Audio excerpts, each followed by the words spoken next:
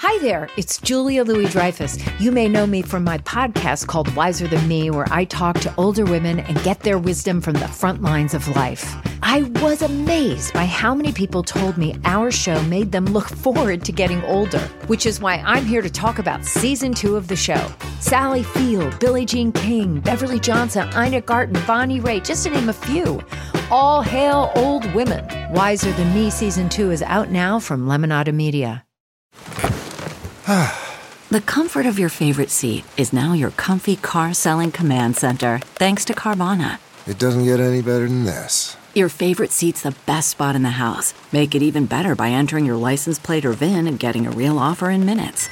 There really is no place like home. And speaking of home, Carvana will pick up your car from yours after you finalize your offer. Visit Carvana.com or download the app and sell your car from your comfy place.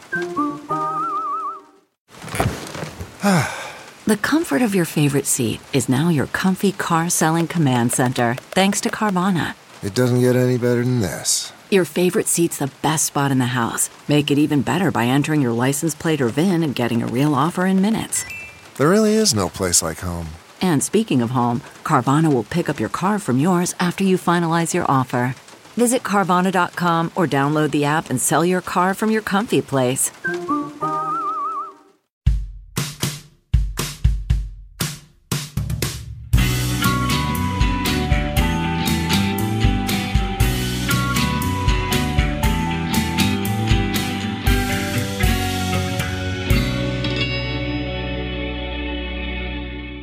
What's up, everybody? Welcome to another episode of True Crime and Cocktails Unsolved Mysteries Edition. How's everybody feeling? We hope your hearts are full. As always, my name is Lauren Ash, and I am joined by my intrepid researcher, sister, best friend, Christy Oxborough. How you feeling? I am great. I mean, great. Really, just only because this is probably the biggest file I have yet.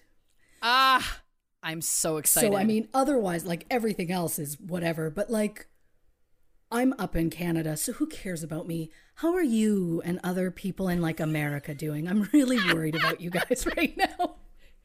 Listen, we're doing great. We are recording this, of course. We're still waiting on the election results, obviously, because of the mail-in ballots and all of those things. But we're doing well. We're staying strong. And I'm very excited to just be into the wine and talking to you. You know what I mean? Canadian emotional support buddies, right? That's right. That's right. Absolutely. Which is a perfect segue for me to ask you, as I always do every episode, what you drinking? You know what? Today, there felt like there could be no other way than a Palm Bay. What I like is that I was trying so hard for that to rhyme. It rhymed, but it wasn't as smooth as a Palm Bay. Here's what I like. People have asked on our social media if we can share a recipe that can kind of recreate a Palm Bay. Yeah. And first of all, I just got to say, I love this. Yes. Second of all, here's what I'm going to say as a general suggestion. Okay. And I want to know your opinion on this, Christy. In America, you can get your hands on black cherry Fresca. Oof. It's one of my faves. Mm-hmm. If you do a black cherry Fresca with vodka and lime, I think it's kind of close. Okay. What do you think? Because, I mean, another thing that I like, I think we used Fresca and then like a little cran-cherry juice. Oh. With like a little bit of vodka and some lime. I think that was a combination I've liked before, and it's similar. It's hard because I'm gonna try. I'm gonna get in that kitchen. I'm gonna try. I'm gonna start pouring things. We're gonna see what's gonna happen. What enrages me more than anything is that we can't be together to try and get into the test kitchen. You know what I mean? The fact that we can't, like, Insta story the two of us making a mess and mostly just getting drunk and me being like, look, I made it the same color. And then you'd be like, oh, sweetie, that's water. Like, you know, like, it's clear. Yeah, I feel like that's pretty much what would happen. And look, the airlines aren't going to know what hits them when it's like, when we've got the all clear and you know, things are safe and we don't have to quarantine again, because going into Canada, there is a mandatory quarantine. Which is, of course, keeping me, unfortunately, away because I don't have breaks long enough to quarantine for 2 weeks and then see people.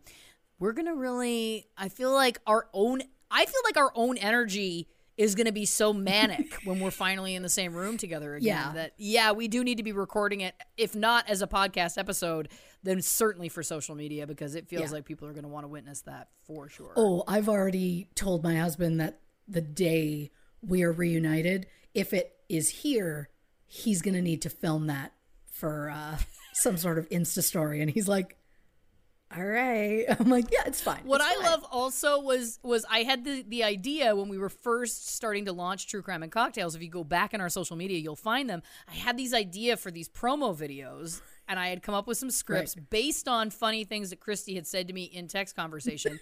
And literally she was like, well, I guess my husband's my camera person. And I was like, I love that this has become a family affair. I have basically forced you and your family into doing this podcast with me. And I am grateful that you have all obliged. Yeah. Well, we got on board. It was, do you want to do this?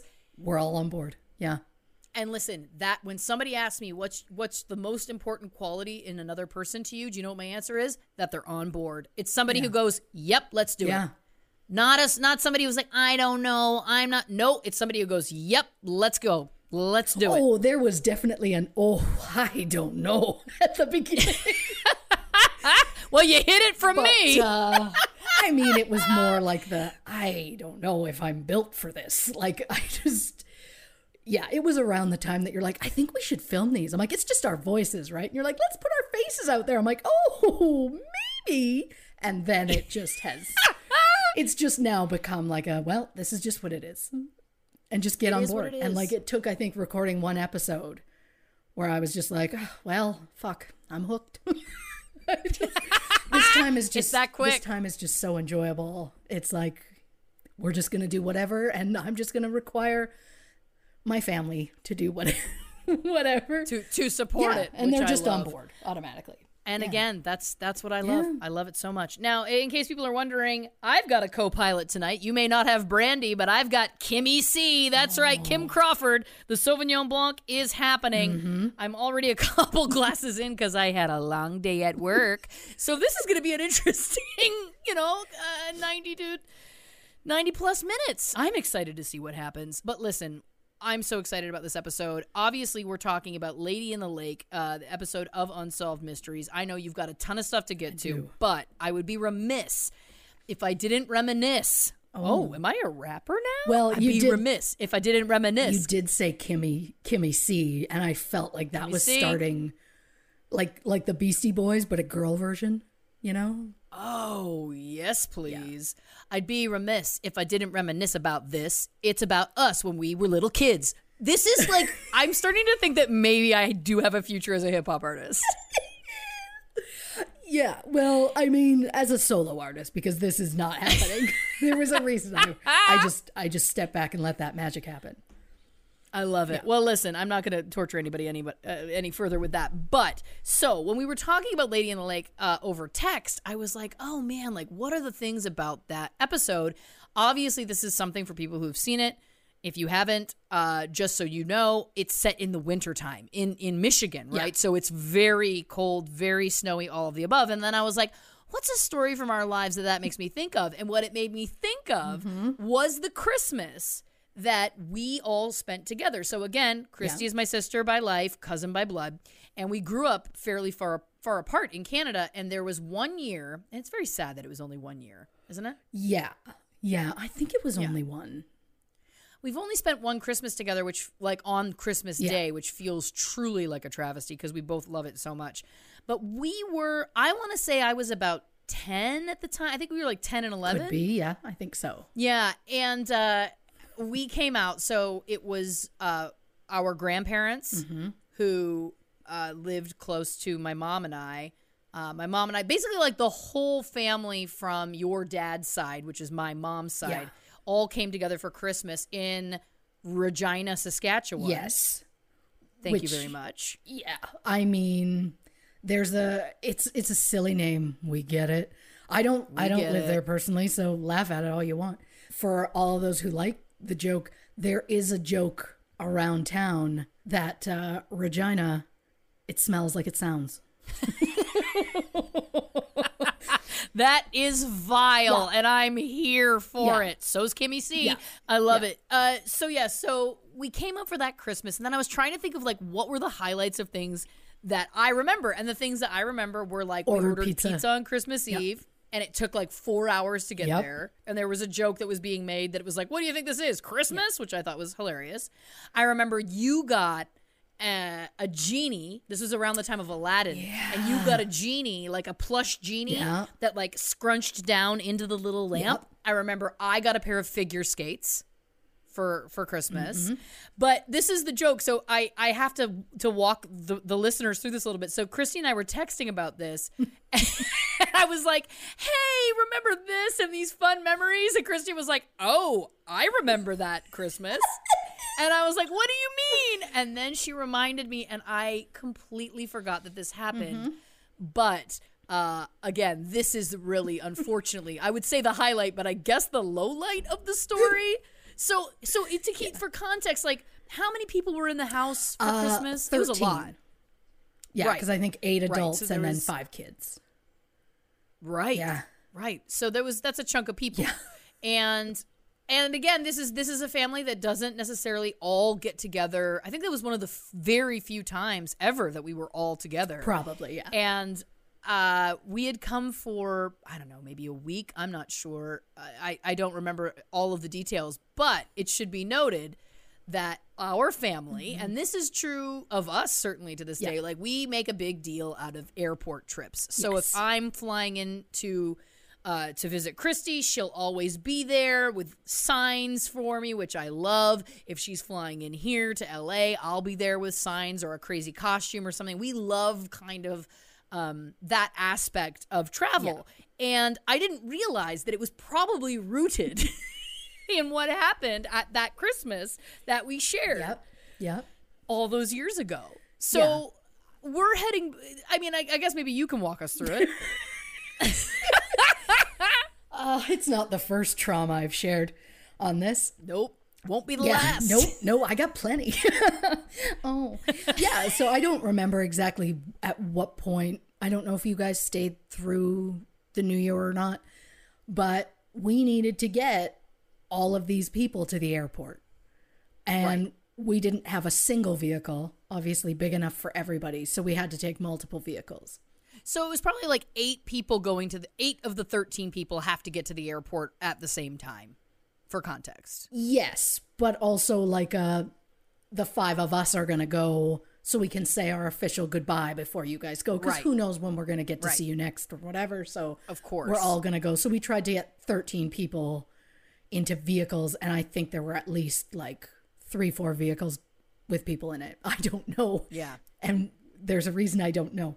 So my dad, I distinctly remember, was like, hey, we're going to the air. We're getting ready to head out. And it has been ingrained in me since my very, very young years that if you're about to leave the house, you better go tinkle first.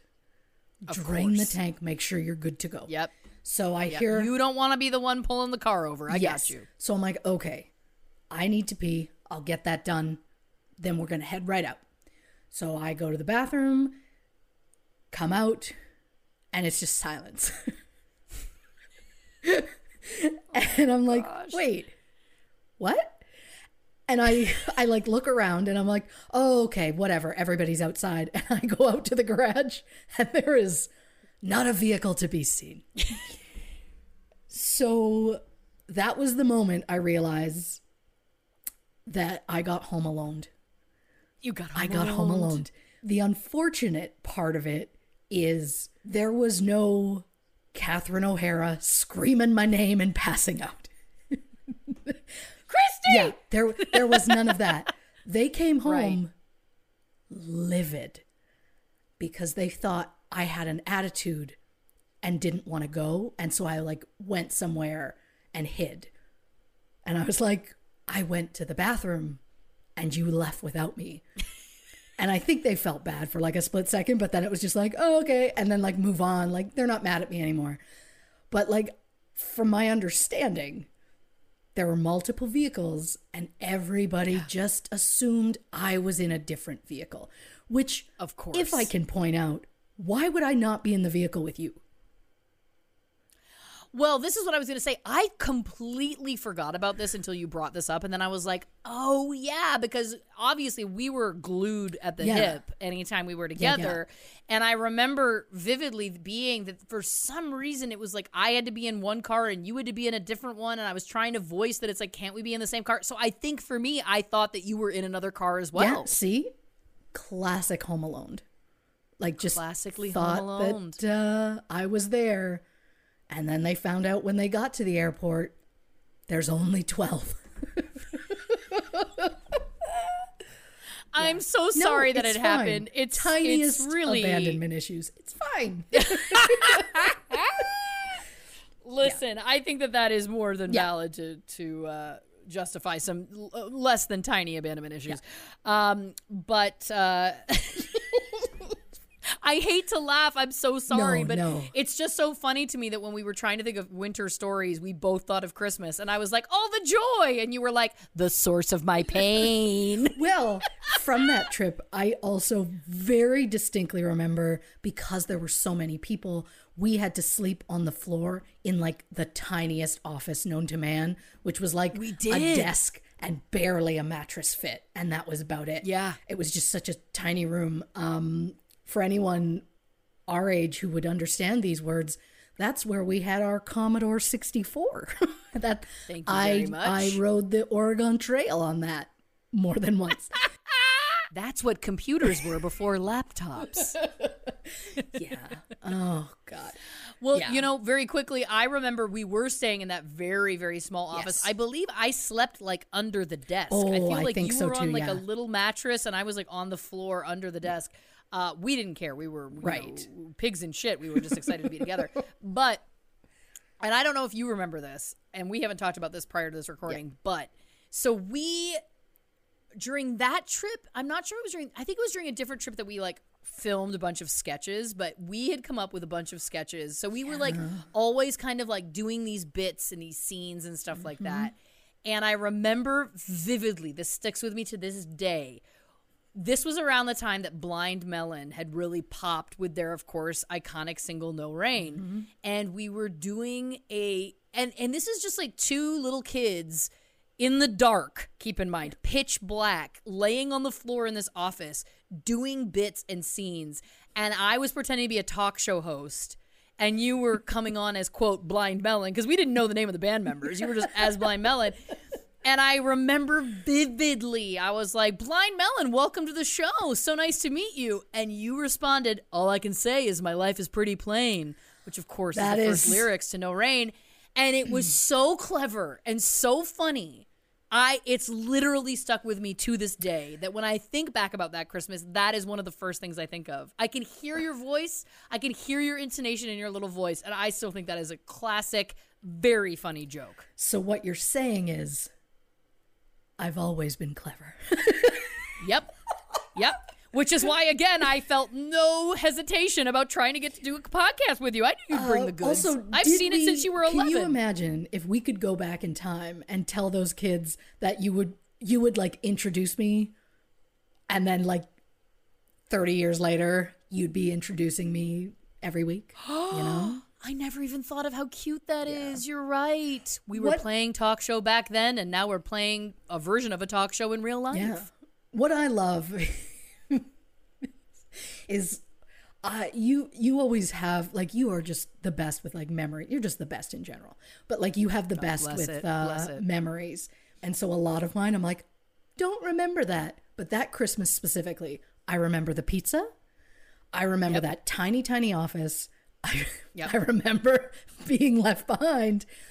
Of course. I remember somebody thought it would be a good idea to put slide whistles in our stockings. That's right. I forgot about that completely. I specifically remember I had like a dark blue or like a purple one. And like that night we're going to bed and we got yelled at for it. And it's like, then don't give us the instruments if you don't want us to be full of life. You know? Absolutely. Yeah. I totally forgot about that. Yes. Yes, I totally remember the slide whistles, and I remember them being the bane of the rest of the house's existence because we were like, there is a reason that my children have never seen one. And listen, you learned, didn't you? did. Because you're like, I don't want to did. police them. I don't want to give did. them something and then tell them they can't use it. And I think that that's a testament to your parenting. I love I mean, that. I've also never left them home alone. Well, It's fine. I'm over it. Yeah. Well, maybe. last thing I remember about that trip, because you're bringing out great memories, and the last thing I remember is it was the first time I ever had to sit at a kiddie table because I'm, an only child Right, yeah, by yeah. birth, and so that was the first time at a Christmas dinner, and I was so excited. And it was also the first time that I'd ever had cranberry sauce because your family did cranberry sauce, but we never did growing up. And I was like, oh, this looks great. And then I was like, I feel so about how I feel about this. I don't know if I love it. But the other thing I remember is us eating. Our grandmother used to take Ritz crackers, and there was the little mini Ritz. Oh, yeah. And she would toss them in like a ranch salad dressing powder and something called salad oil. I know this because I have the recipe from her kitchen. Yeah. And I tried to find, quote, salad oil. Couldn't as an adult. Used olive oil instead. Got to tell you something. Not great. Doesn't do it. Not what you want it to be. But I remember like we would keep a Tupperware of these tossed crackers in the fridge, so they were very cold. And I remember there's pictures of us from that Christmas, and in multiple pictures my little hand is full of crackers because I was just constantly eating those crackers. Constantly. Just like a little bird. Yep. There we go. God, that Fucking Christmas really comes back to our lives now. It really does. It really We're does. the same people And we were as listen, children. 100%. That's who we are. 100%. Welcome to the show. All I can say is my life is pretty plain. That's brilliant. That is funny. God. It was funny. was It was a really good good. joke. Again, it stuck with me till now, which I love. But anyway, so that was, of course, the story that the winter made me think of, and I loved, and also am so sorry to rehash, of course, your Home Aloneing. Not ideal. We would be remiss if we didn't reminisce about this. I gotta stop. No, I'm loving it. Look, we're going to get into the episode because you have told me that you have a lot to get through, and I could not be more excited. Yeah. This is actually my personal favorite of the new episodes of Unsolved Mysteries. Yeah. Yeah. I know that you really loved Death in Oslo, and I did. which I did too. Don't get me Yeah. wrong. But this one, Lady in the Lake, really did it for me, and so I'm so excited to find out about everything that you found in your deep dive. Just a quick reminder for anybody listening: any visuals Christy references are going to be available in a case file on our Instagram account at True Crime and Cocktails. There'll also be an even more extensive case file on our website, truecrimeandcocktails.com. And you can also go to our website if you want to view our unedited Zoom episodes. But again, keep in mind, they're unedited, so you get what you get. Without further ado, Yeah. I really want to get into it. So for people who maybe aren't familiar with the episode, I'll give you a brief synopsis like I always do on the show. And then we're just going to dive right in, which I am so excited about. So this episode again, Lady in the Lake. In January 2010, Joanne Matouk Romaine was reported missing when police found her car abandoned outside a church in Grosse Pointe Farms, Michigan. After some very questionable police work, the case was immediately ruled a suicide despite a lack of evidence. More than 2 months later, Joanne's body was discovered over 30 miles away off the coast of Ontario, Canada. So what really happened to Joanne, and why does her family believe the police were involved? I can't wait. Now, very quickly again, for people who maybe aren't familiar with the episode, they get in the episode showing that there was like a rocky area that they basically believe, and I know that we'll get into all of this. I'm not going to get too far ahead, but just for context, the police are basically suggesting that Joanne walked into a frozen lake and just kind of walked to her death. Yeah. Like walked down an icy, snowy kind of little hill into the water and then just willed herself to stay in and get hypothermia and die. The whole thing felt very odd to me. She has a lot of very kind of shady characters in her family.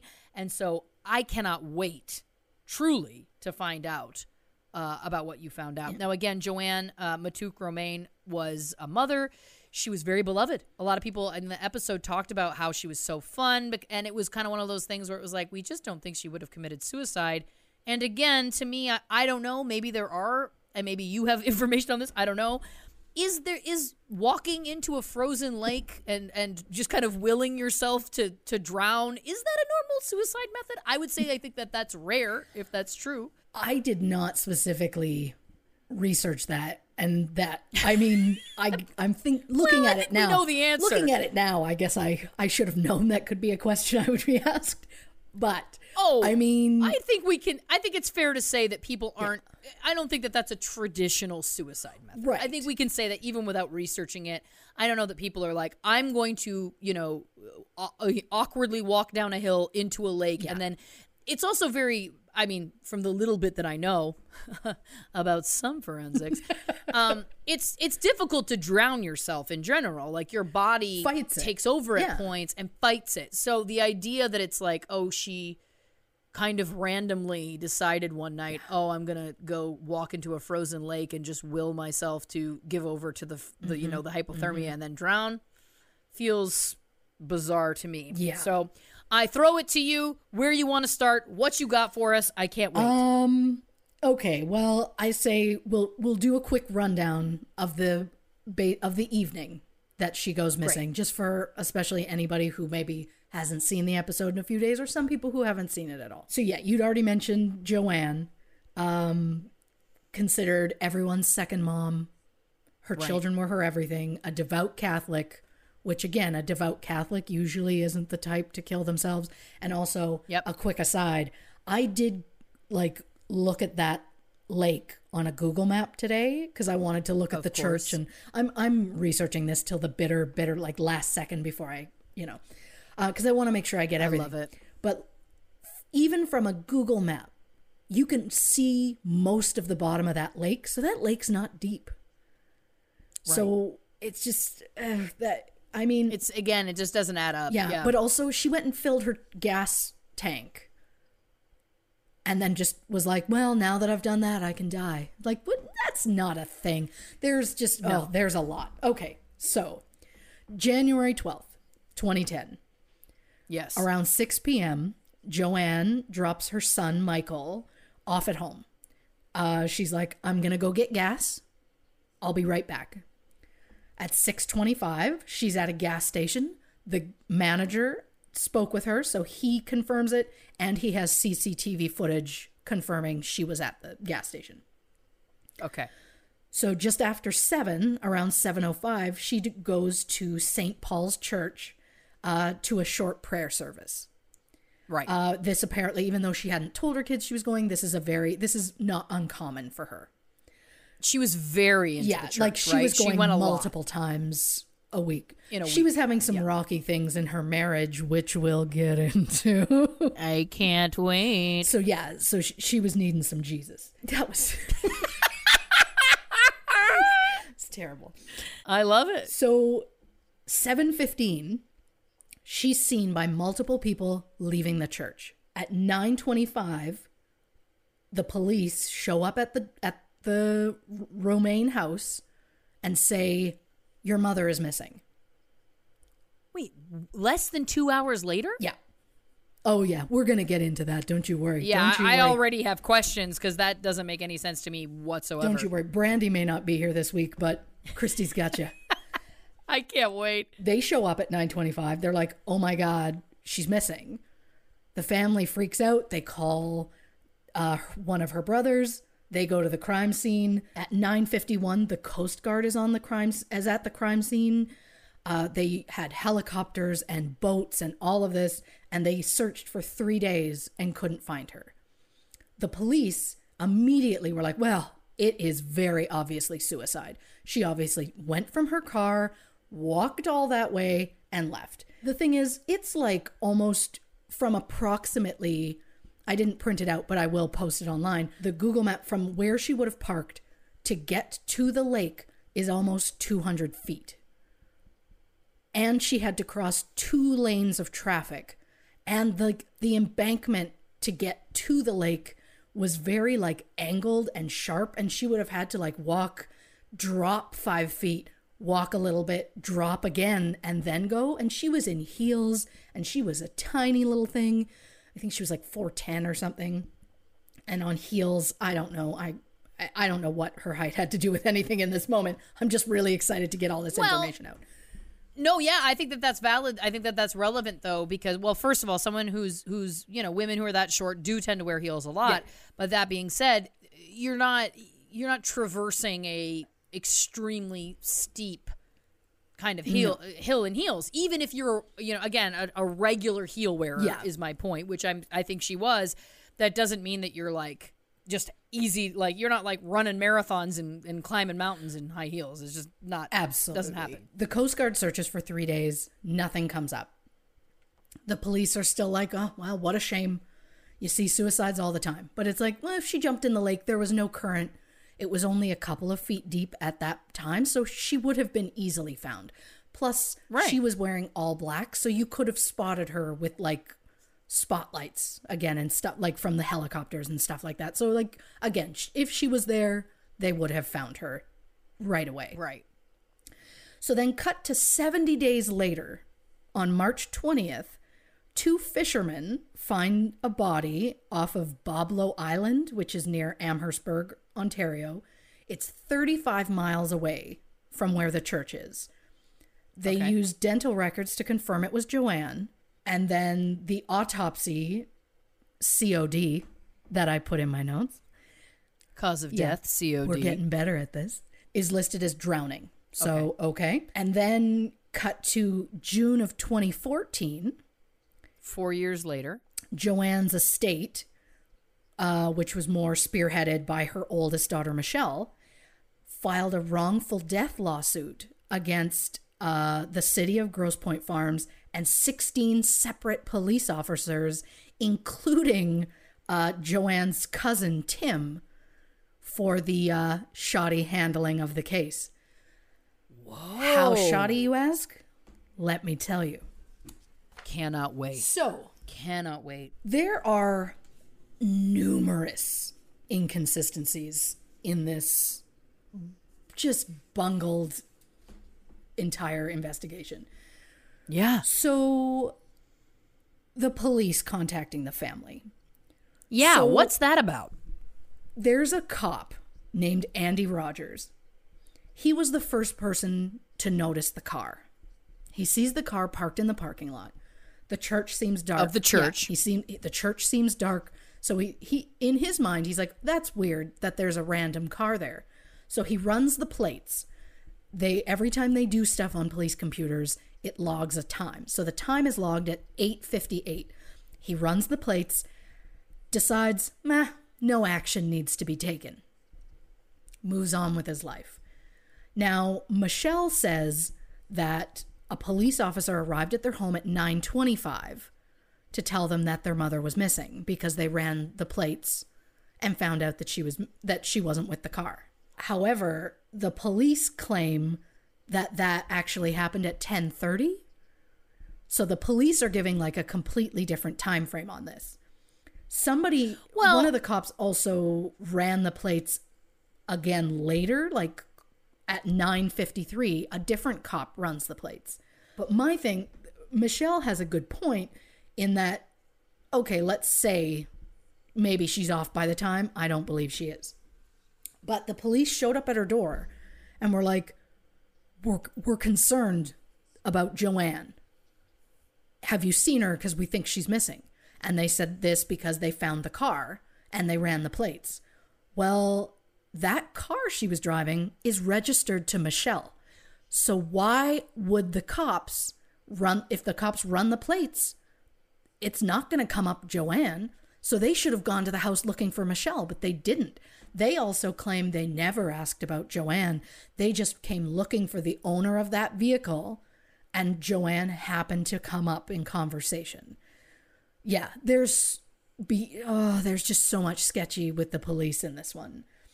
Well, very quickly, I just want to say, first of all, I don't care how small the town is. I don't know that the police are going to someone's home to if a car gets left in a parking lot, a car gets left in a parking lot. Like, yeah.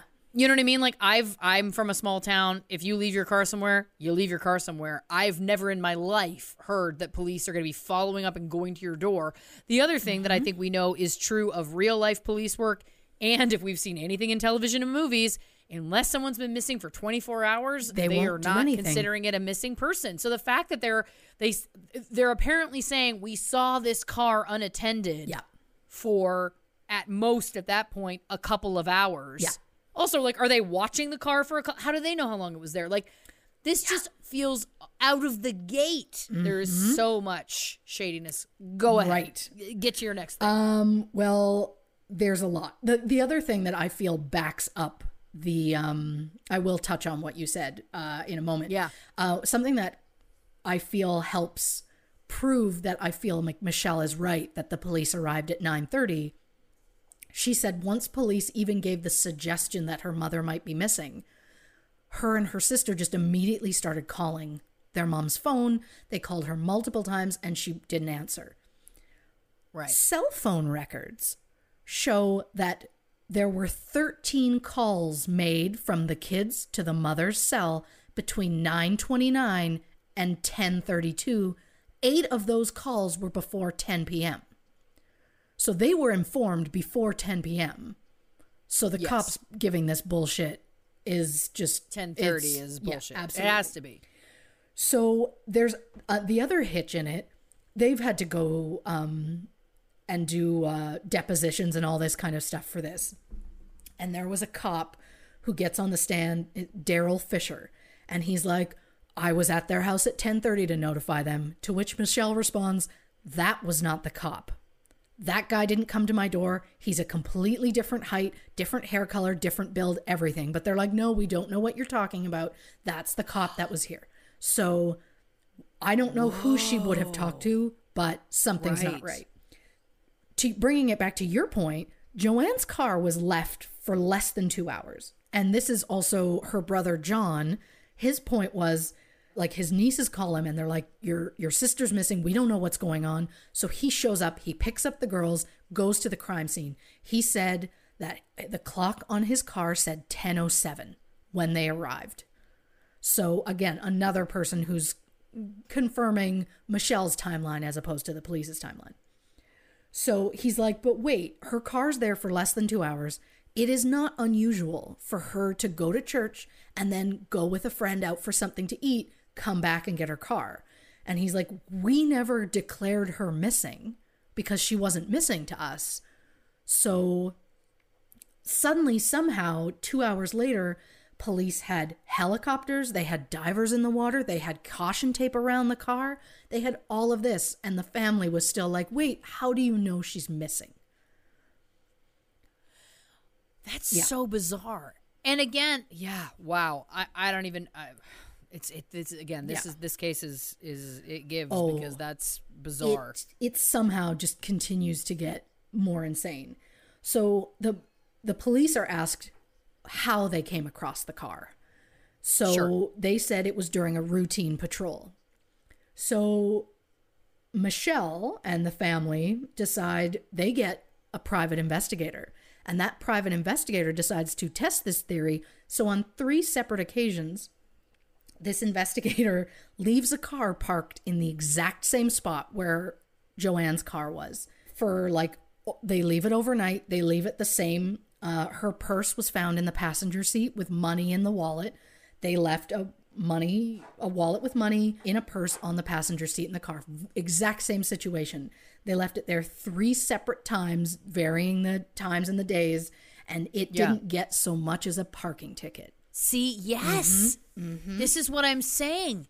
This is wild already. And the fact that she has a cousin in the police force, and I know the episode got into that there was some, animosity, tumult between them. Animosity, thank you for that.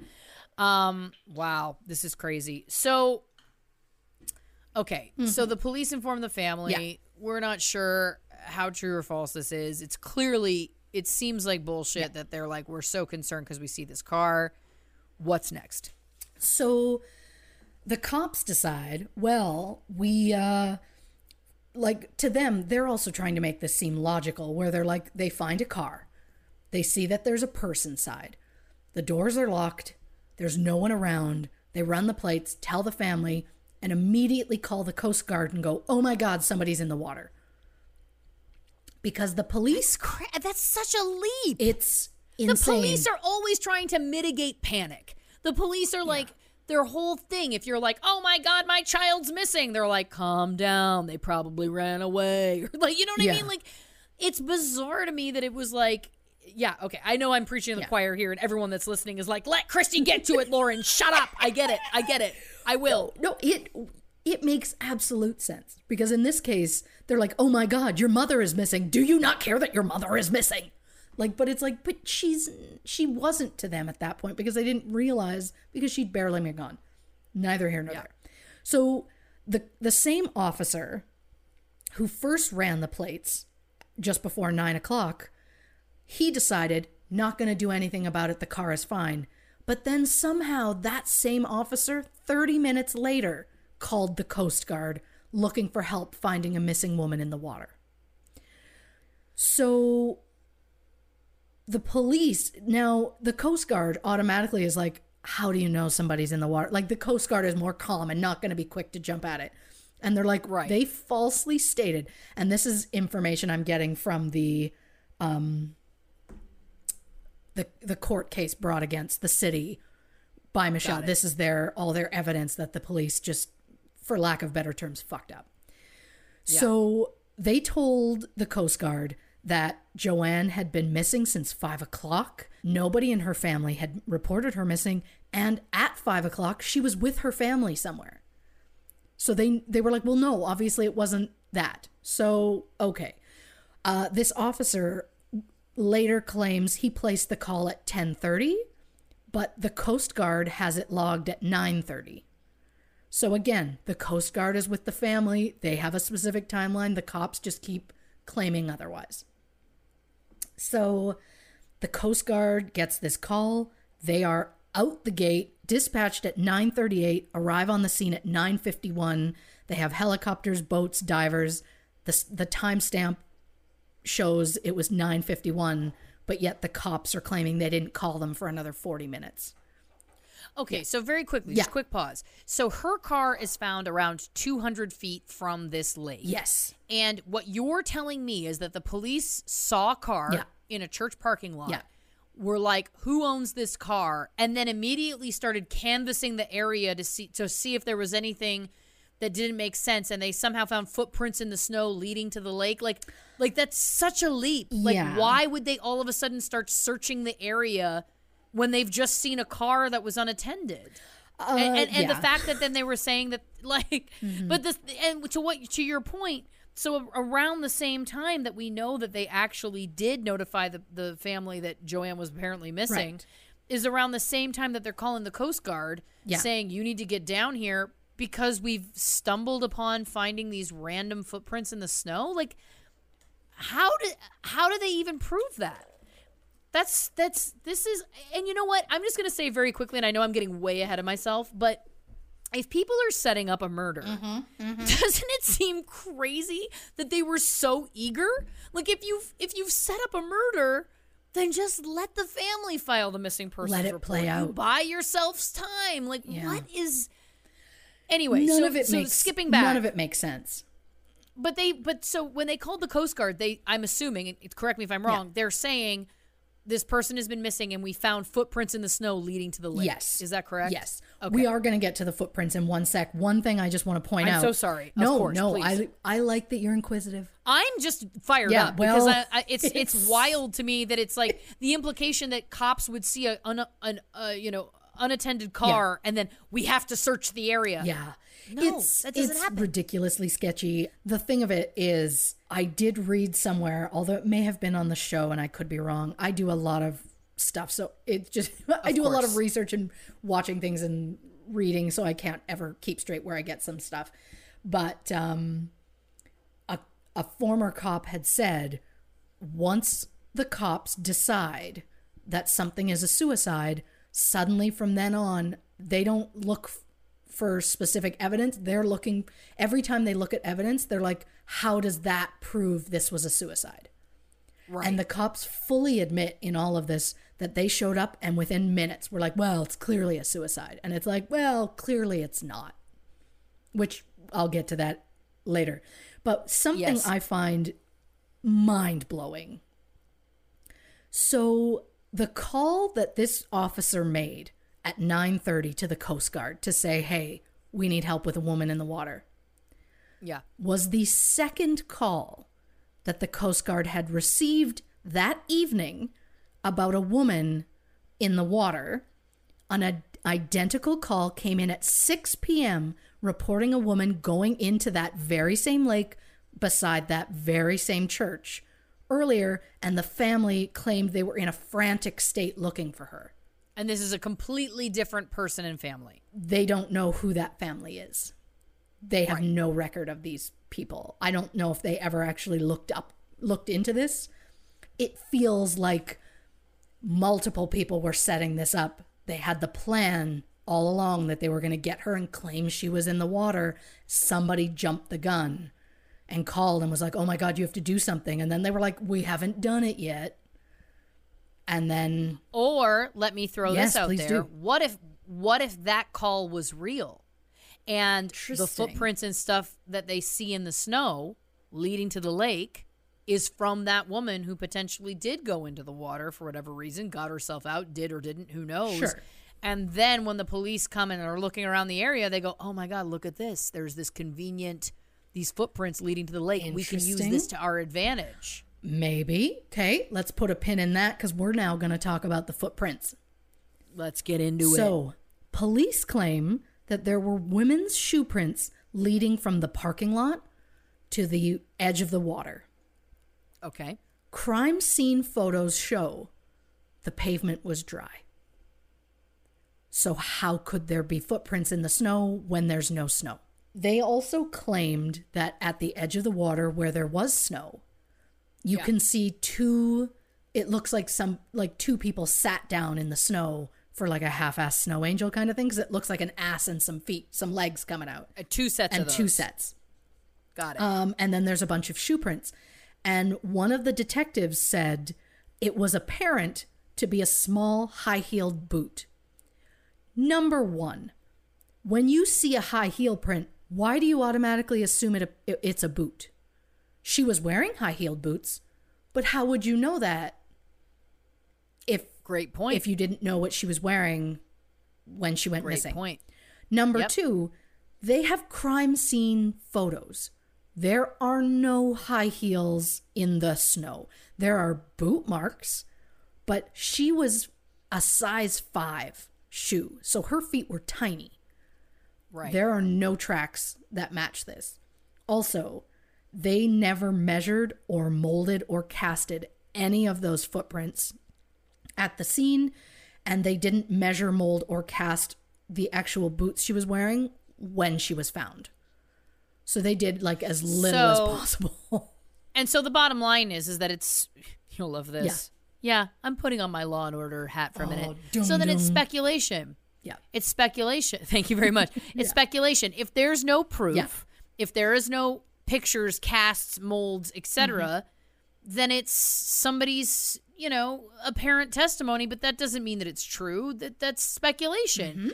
And again, I'm going to come out and say it. And listen, I don't want the letters, but go with me on this for a second. Yeah. I think that there are probably many people of both genders, of all genders, I should say. There's more than two, of all genders that would probably agree with me that I don't know that I trust a male police officer to know what a high-heeled footprint even looks like. These aren't detectives. These are beat cops. Do they really have a real keen sense of what is a boot versus a shoe versus a heel versus whatever? Give me a break. Unless you've got the proof, unless you've got the evidence, I'm not buying any of it. Yeah.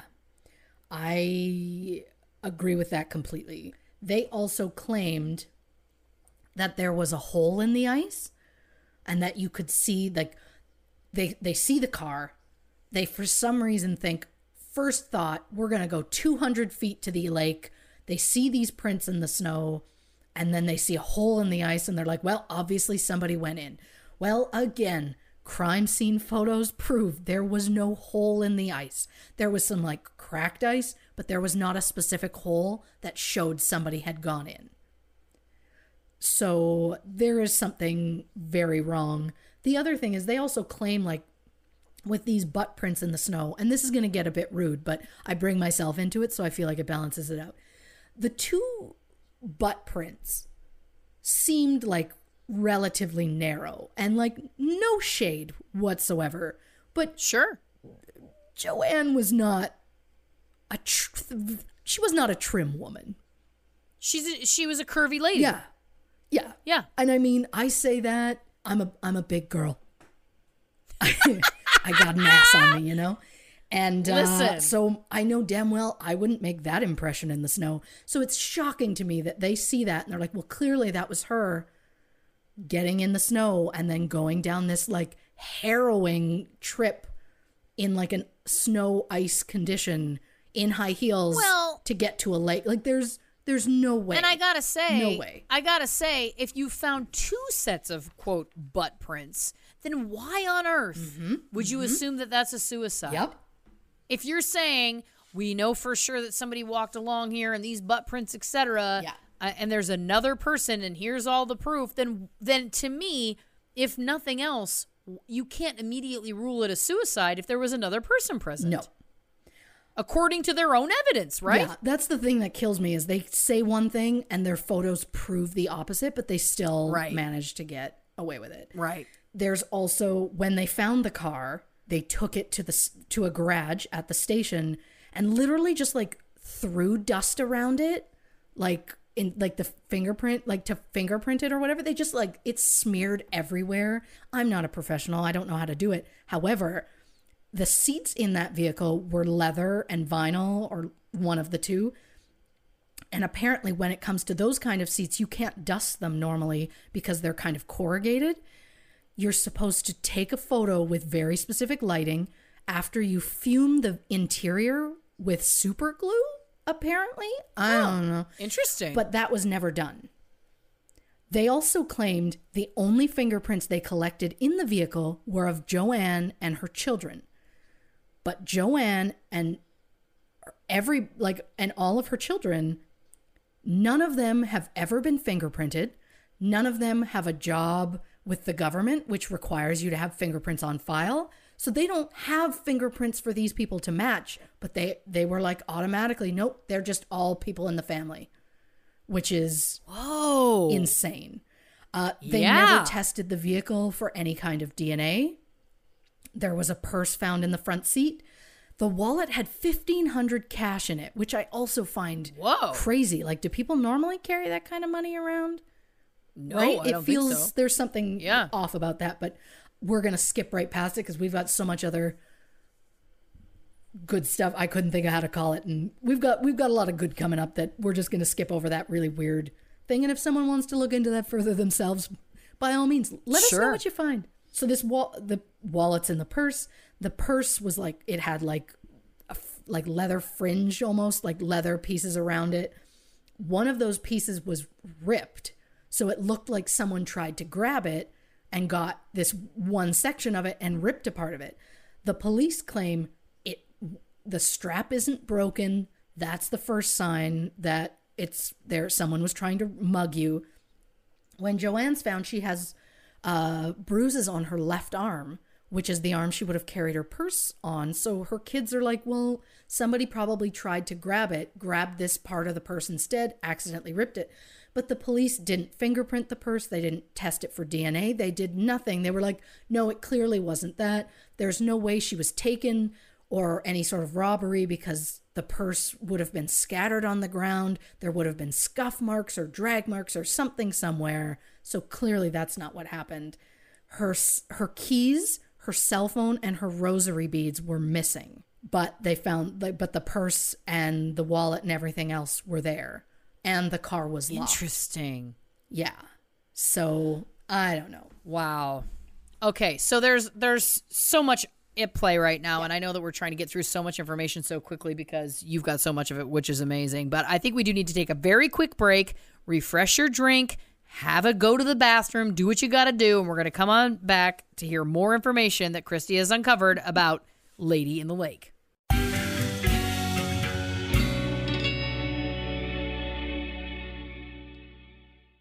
What's up, everybody? This is Lauren Ash, and I hope you are enjoying this episode of True Crime and Cocktails Unsolved Mysteries Edition. A couple of quick reminders. If you're looking for any of the visuals Christy mentions in this or any of our episodes of the podcast, make sure to follow us at True Crime and Cocktails on Instagram. There she posts a case file with all the relevant visuals for each episode of the show. If that's not enough for you, you want a little bit more? Go to our website, truecrimeandcocktails.com. There, Christy posts extensive virtual case files. This is literally everything she finds in her research. It's a treasure trove of deep dives, and it's all there for your enjoyment. Also on the website, you can find our full unedited Zoom episodes of the show if you'd like to watch rather than listen. And make sure to give us a follow on Facebook at True Crime and Cocktails, Twitter at Not Detectives, and the most important piece of information, if you like the show, please, wherever you listen to it, give us a nice rating. Go on to Apple, leave us a nice review. I know it sounds like a silly cliche, but the truth is it really goes a long way in this crazy podcast world, and your support means the world to us. But enough about all that. Get yourself another drink, sit back, and enjoy the rest of the show. Welcome back to True Crime and Cocktails. We are, of course, discussing the Unsolved Mysteries episode called Lady in the Lake. I am living for this because, again, this was my personal favorite of this new volume of episodes. So we've been talking a lot about how the police seem to have been bungling this case. Do you have anything to add or continue on in that kind of vein that you've discovered? I do. I love it. One of the big things in this to me, there are going to be multiple big things, but this is one of them. Okay. That the police dismissed multiple witnesses. Oh. So the show had mentioned some of them. First, we've got a woman, don't know her name. Minutes after Joanne left the church at 7:20, this witness hears Joanne's car alarm go off.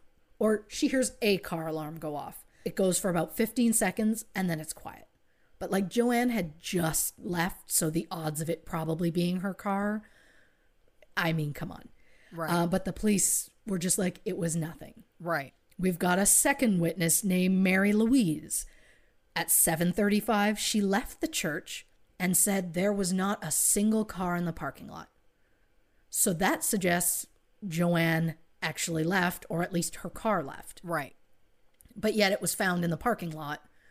Whether it was the exact same spot or not, I think it was very close. Right. But it's just weird that she would go and then come back. So there's a third woman that she said when she left the church, she saw an underdressed man in a black scarf along the edge of the lake.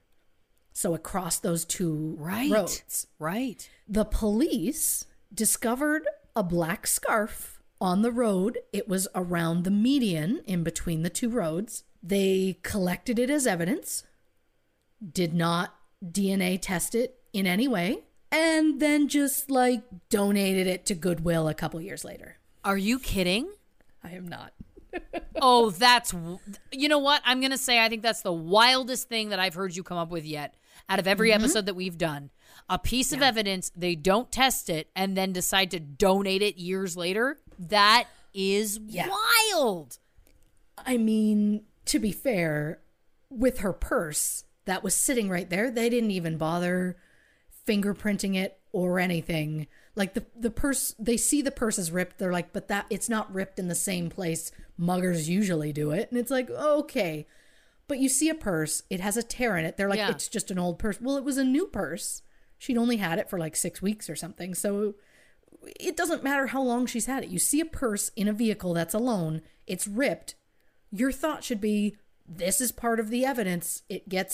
Everything gets taken into evidence. And why not listen to the witness that said that they came out and that car was gone, and then all of a sudden the car has come back? It feels again like police are really following a narrative that they wanted to follow, and I'm sure that you've got more to talk about that. That's wild. The fact that there was a man seen in a scarf and then they found the scarf and they never DNA tested the scarf and then gave away the scarf. They even they even went so far. Like, if they're going to do this shitty of a job, just don't say you found a scarf. Yeah. It's in the report that they were like, we found this scarf. They've logged it in, all of this, but then admitted they did nothing with it and then just got rid of it. So this is just bananas. But we've then got a fourth witness. Please continue. His name is Paul Hawk. He was driving past the church on Lakeshore Drive, which is where the two lanes of traffic she would have had to cross to supposedly get in the lake. He's driving. He sees a woman with dark hair and black clothing sitting on the edge of the lake. He sees two vehicles parked illegally on the lake side of the road. One is the silver Lexus that she was driving, and one is a dark blue, maybe black Crown Vic. Big car. Yeah. Also very similar to like old style police kind of, especially unmarked police car. Right. He also saw two men that were standing near these vehicles. He thought something didn't seem right because the woman seemed like she was kind of slumped a little bit, and something just didn't feel right, especially because they're parked illegally and in such a weird spot. So he slows down to talk to them, and instead they just kind of like wave him through. So he was like, based on the vehicle and these two guys and the way they were acting, he just assumed they were cops. So he's like, okay, and he left. He later, days later, hears the reports of Joanne missing. Right. So he goes to the police station and is like, hey, I saw this incident. The detective, who I'll get back to in a second, said, oh, well, this isn't even our case. She lives in the woods. We're the farms. If you see those guys again, let us know. Oh, boy. You know, I just want to go very quickly on record as saying there is nothing that terrifies me more than crooked cops. Than a dirty cop? Yep. It is in the top 3 of my biggest life fears. I know that sounds hilarious, but that is so chilling to me because it's terrifying because it's possible and it's been proven to be a thing. Absolutely. And listen, I know that, and we're not going to get into, because there's a lot obviously in that arena. We're not going to start to open that kettle of fish, but I will just say that again, for me, I guess it also feeds into one of my other fears, which is being convicted of a crime that I didn't commit. That's one of my biggest fears in life, which I know is crazy, weird, but this falls into that. I would love to see you in that movie, though. I would be amazing. You would nail that. Nailing it. Hello, Golden Globes. Oh, yeah. Thank you very much. But no, that's chilling to me that there is this person that's like, I saw these people, the car seemed like this, the dude seemed like this, and then they were like, oh yeah, don't even worry about it. Like, a woman has died. Yeah. Wow. Yeah. Okay. Well, again, in their minds, they made up their mind within minutes of getting to that crime scene that it was suicide. But there was no crime scene. That's the thing for me, is that it's like they created a crime scene. They did. You found a car that was unattended. I want to remind you, listen, and I know that I live in a big city, but my friend Nikki, shout out to Nikki, she and I one time went to Universal City Walk. We got into the wine. We went up to a security guard. We're like, can we leave our cars here? And they were like, yeah, you can. And we took Ubers or taxis at the time. This was a long time ago. And we came back and got our car the next day. My point being that it's like, it's not abnormal for people to leave their cars places. I know this was a church parking lot. I'm not saying she was drunk on wine, on church wine or anything like that. But I just feel like it's really odd to me to even call it like a crime scene. No one had reported this woman missing. It's all coming from within. I know I'm preaching to the choir. Please continue with what you got for me next, because I'm dying for this. And I know you're saying you're in a bigger city. I have absolutely, again, my story is also about drinking too much. Sure. So it says a lot about our DNA, I'm sure. Of course. I went to a party. I wasn't expecting to drink. Right. I thought I'd maybe have one. So I'm like, I'll drive. That's fine. Well, I came alive. And next thing I know, I can't drive anywhere. So yeah, I left my car right there. This is a common thing. It's just a common thing. The next day went hungover as hell, went and got my car. So this is not weird. Again, we are not saying she was drunk. We're just saying the concept of leaving a car somewhere for hours unattended is not the weirdest thing in the world. No, like, it's not couldn't like she, like, what about somebody like who's late night at the church doing something, organizing something in the church, or somebody, you know, they're cleaning it, or like, I don't know, where are they, pastors or something? I don't know. I'm not really religious. in a Catholic church, it would be Yeah. priests. Okay. Well, like, what if it was the priest's car? And because he was there working on a sermon or something. Absolutely, but this is That's my a thing, point. right? Like, yeah, you nailed it. You nailed it. My only concept of church is Footloose. Of course. But I want to remind you again, going by your timeline, that is fact. She was at this prayer service at 7:05. She's considered missing at 9:25. That is just over 2 hours. It just doesn't add up. And I know that we keep harping on this, but I can't let it go because, to your point, yes, people leave their car places. If, let's say, for example, this car had been left in that parking lot for 2 to 3 days, then you know what would happen? The church would call the police and say, hey, there's a car that's been left here for 2 to 3 days, 48 to 72 hours. That's a reasonable amount of time. A couple of hours? This is cuckoo bananas. Yeah. I even think maybe if it had been there the next morning, the church might have been like, that's weird.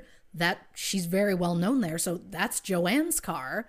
That's kind of an odd thing. So even the next morning, I will accept anybody who goes to the church, sees it, and they're like, that's weird. But like mere hours later, it's crazy. Ridiculous. So this guy, Paul. Yes, Paul Hawk, yes. He sees these two men. It should be noted, he grew up with the Matuk boys, like with Joanne's brothers and her cousins, because they came from the same kind of small area. So he went to high school with them. He played sports against them, that kind of thing. When he saw those men briefly, he was convinced that one of them was Joanne's brother, John. He ran into John a couple years later in 2012 at a bar and realized, because he hadn't seen John since they were like teenagers. Sure. He realized running into him as an adult that he didn't actually look like the guy he had seen. Oh, interesting. So the Romaine family was like, well, okay, mainly the children were like, we need you to get with a sketch artist. Not get with, oh, Jesus. We need you to work with a sketch artist. There we go. There it is. Just so we can see what you find. It should also be noted, the only way they found out about him was going online years later and looking up things that they could get access to based on the Freedom of Information Act. So the cops never mentioned this person to them because the cops said that he's not credible. Okay, so just to clarify, Joanne's kids years later have gone online. They're trying to find more information about their mom and of course, her very unfortunate death. They find, record of Paul Hawk, and that's how this is all kind of connected. Got it. Yes. And they say, all right, let's work with a sketch artist. Yeah. Okay. He volunteers to do a polygraph with the police. The police say, don't worry about it. They think he's not credible. They don't want to deal with it. The police, by the way, I don't know how much you remember of the episode, but it was the main cop that they interviewed, detective, I think he's Daniel Jensen. Okay. The second he came on screen, I was like, he has such a hard Dan Aykroyd vibe. Yes. Like it was so yeah. Dan Aykroyd doing a bit. And so I'm just going to take us off the rails briefly. Did Grandma ever tell you when you were younger that we were distantly related to Dan Aykroyd? Yes. Because she told me that. And I was like, is it true?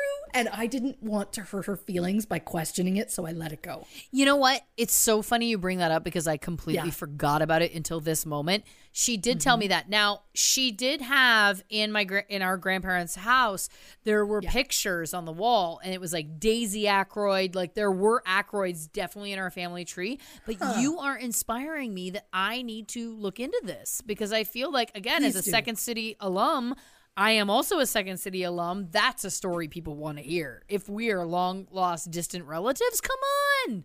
Yeah. And plus, my husband really loves Ghostbusters, and that would get me some cool points. Cool points. I love the concept. I love the name. Cool points. That's awesome. Yeah. I mean, that just took away any cool points I already had, I think. But yeah, it's fine. It's You're doing fine. You're doing great. But like, come on. This guy, the second he sat down, it was like watching a bit with Yes. Dan Aykroyd with the Sure. mustache and a wig and just like the grumpy scowl on his face. Like, I've seen that character before. And so immediately I was like, it's so Dan Aykroyd. It's not. It's an asshole named Dan Jensen. And I call him an asshole because he just, like, this guy, yeah, okay. Anyhow, he dismissed a very key witness in my mind. Sure. So, speaking of that witness, I've done this before. I'm doing it again. He worked with a sketch artist. Here we go. Here we go. I will put this on Instagram. Please. True Crime and Cocktails. Please. So, we've got this guy. All right, so this is the image Right. that he worked with the sketch artist. Okay. Yeah, kind of a wide jaw, wide, Very wide-jawed man. very specific nose, right? Yes. So, I like to reveal things. She loves it. She lives I do. for it. I do. So, one of the people who are the sketchiest in Joanne's life is her cousin Tim Matuk. Who is on the police force. At the time he was. Yes. He currently works for the prosecutor's office as an investigator. Mm-hmm. So he has since left the police force, but at the time he was a cop. So this is what Tim looks like. Again, it'll be on Instagram. So that's Stop Tim. it! Oh, I'm sorry. Oh Do you my need to see it side by side? Because I God! can do that. Oh, Come it's on. that's the same person. It's the same That's guy. the same it's person. the same guy. 100%.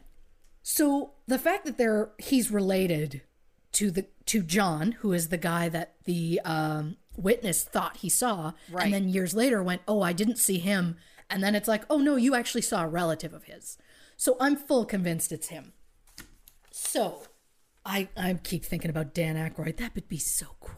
I'm going to look into this. Thank God. I'm going to look into this. Okay, so we've got the sketch artist. Looks just like this cousin, right? Tim Matuk, identical. Yes. We're going to have to put a pin in Tim, but don't forget Tim, because we're going to put him up there. Yep. And we're going to circle back to Tim. Okay. So we've got all these witnesses. The cops ignore it all. So the body gets found.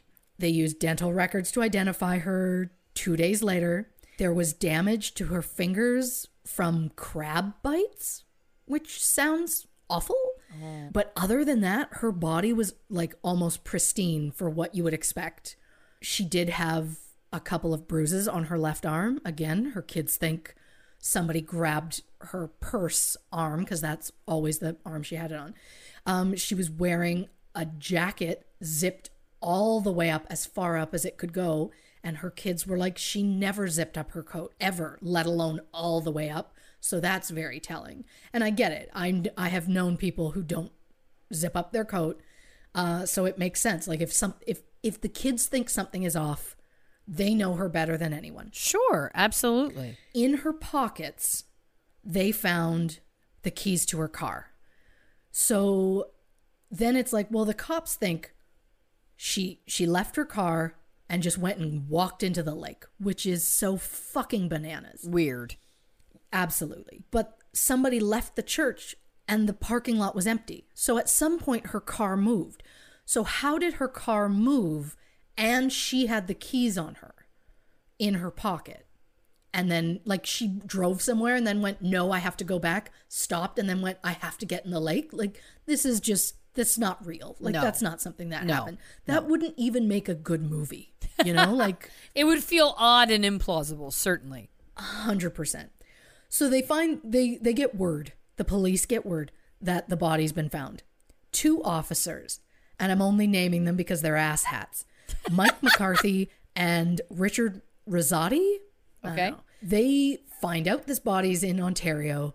They rush to Ontario. They tell the Canadian authorities, and I know this because it was in the Canadian police report, or the incident report, sorry, because they find the body, they make a report about it. In the report, it says that these 2 officers told the Canadian authorities that Joanne suffered from mental health issues.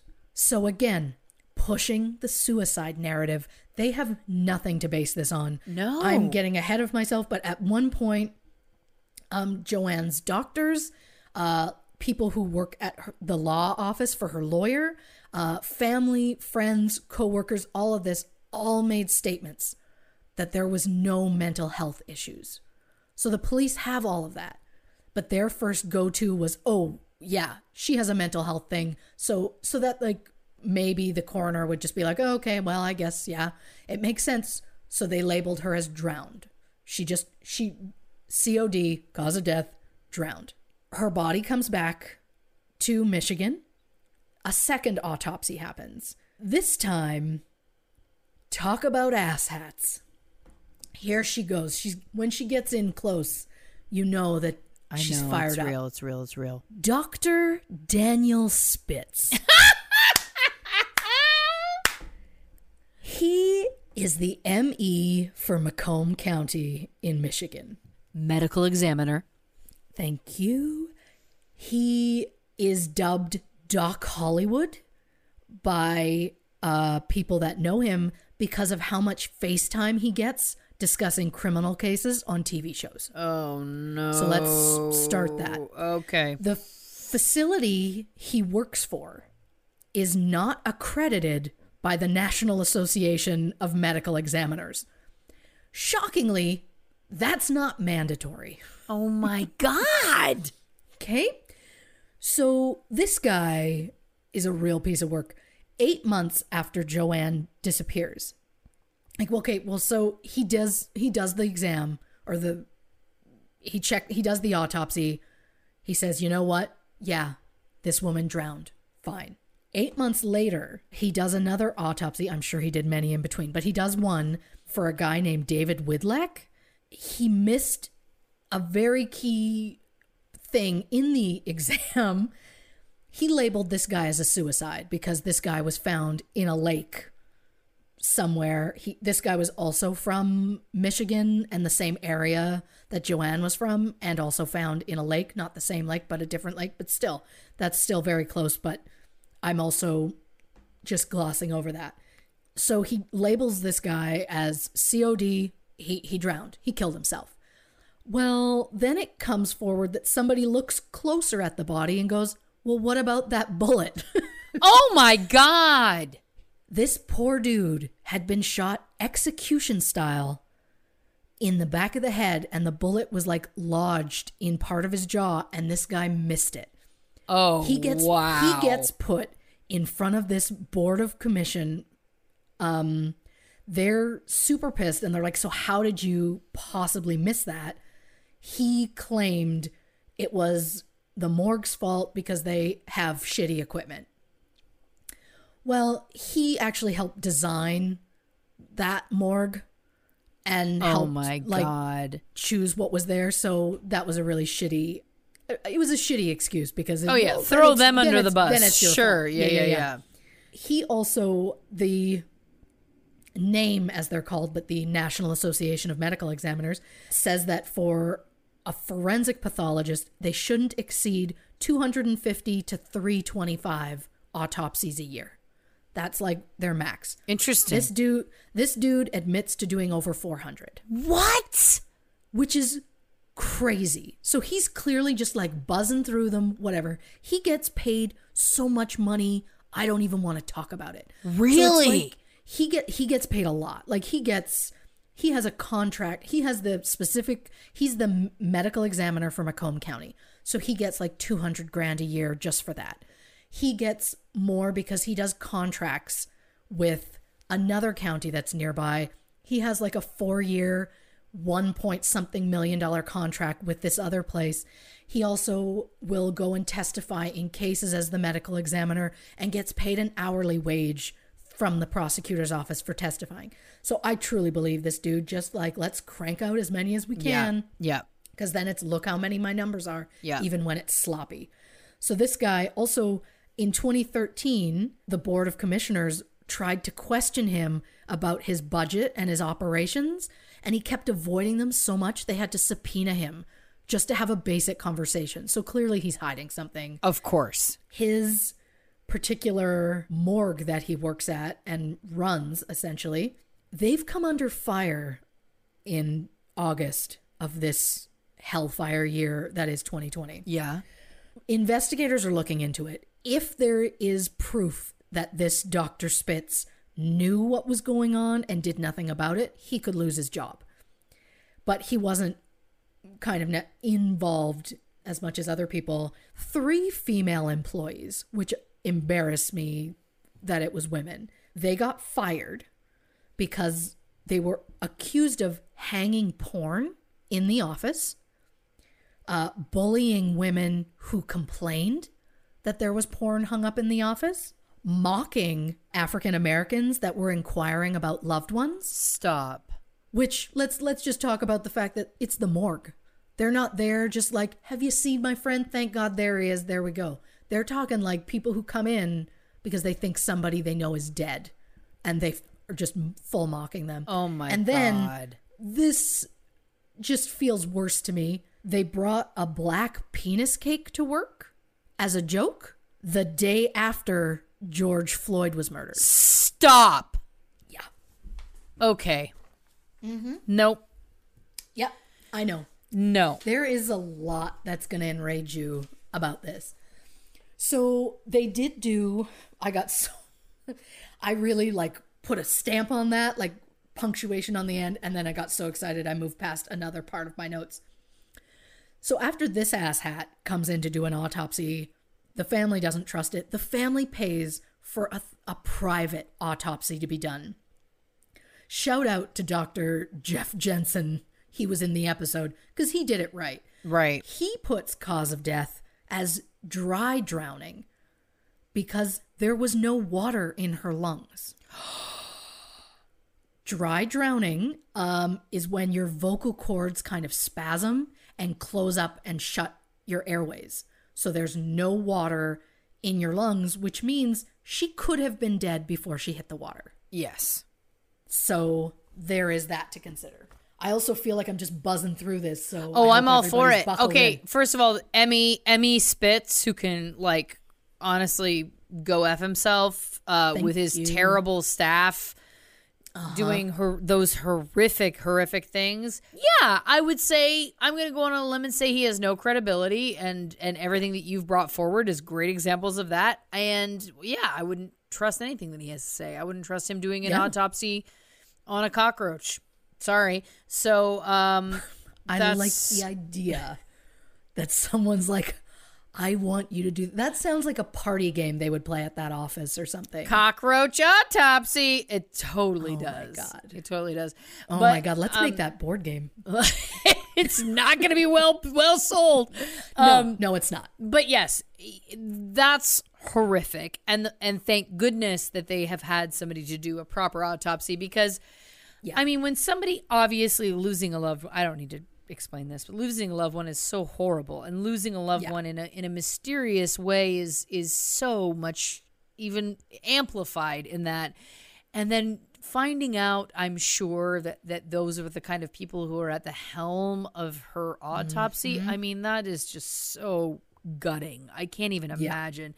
So thank goodness that they had someone else get on the case who clearly was like, I'm going to make sure this is done properly. Yeah. Wow. So I think, again, I just want to very quickly before we move on, check in again that it's like, this has been bungled either inadvertently or deliberately at every single step level of the way. And it's, to me, where there's smoke, there's fire. Oftentimes, the simplest explanation is the truth. And if you're trying to tell me that all this is a coincidence, bullshit. I think it's what I'm leaning towards already is like calculation. None of this was a coincidence. Please continue with what you got for me. Well, if you think that the quote unquote professionals involved in this are bad, let's talk about her shit family. Oh, yes, please. I've been waiting. For the record, I think her kids are fine. Sure. But we've got some people to talk about. We're talking now. We're going to get to the other shitty people in her life who aren't specifically in this, but we're talking the Matooks. Okay. We're talking her, the family that she was raised in. So her parents were William and Louise, and they opened a place called Wood's Fine Wine and Spirits. Some fancy pants, I assume, I don't know. Liquor store. It's been open since 1954. It's huge and very popular. They had 5 children, Bill, Rosemary, Joanne, John, and Kathy. Kathy, unfortunately or fortunately, isn't really part of our story, so bye, Kathy. we're just not gonna, it's Kathy's fine. Sure. So Bill and Rosemary, the oldest 2 kids, decide we want to get in on this family wine business, so they join the store. The father dies in 88, the mother dies in 94.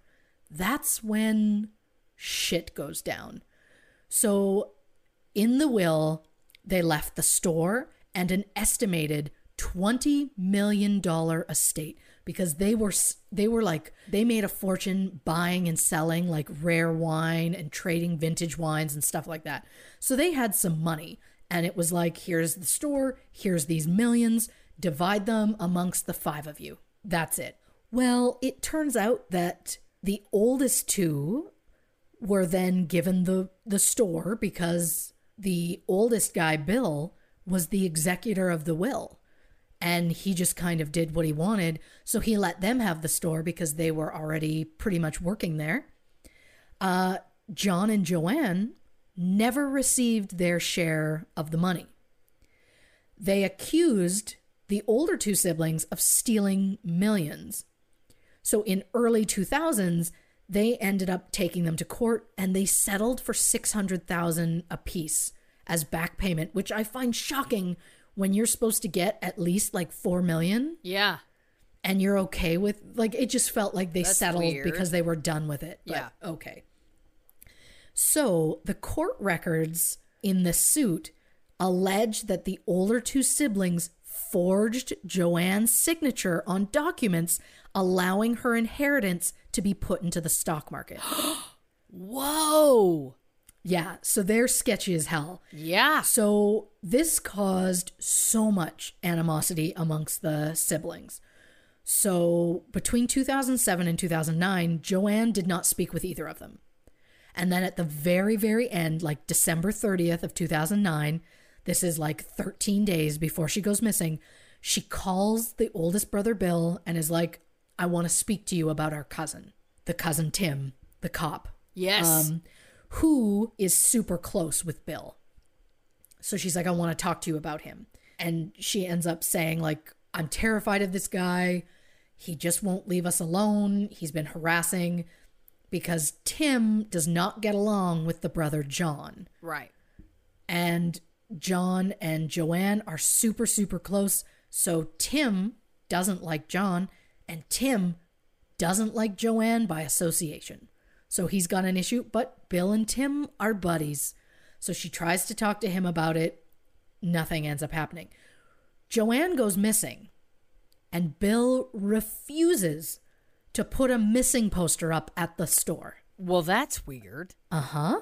A few years later, John, who we will get into, gets evicted from his house because his brother Bill bought it out from under him. Whoa. Yeah, so there is some shit in this family. Yeah. So Bill and Tim say, John is your man. John did this. Tim admitted to a private investigator he called a tip line to tell them to look at John Matuk as far as the Matuk case goes.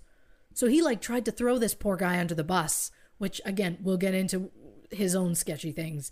Also in 2015, John and Tim got into a bit of a scuffle at a furniture store, and so Tim took out a restraining order on John. So this family just keeps going.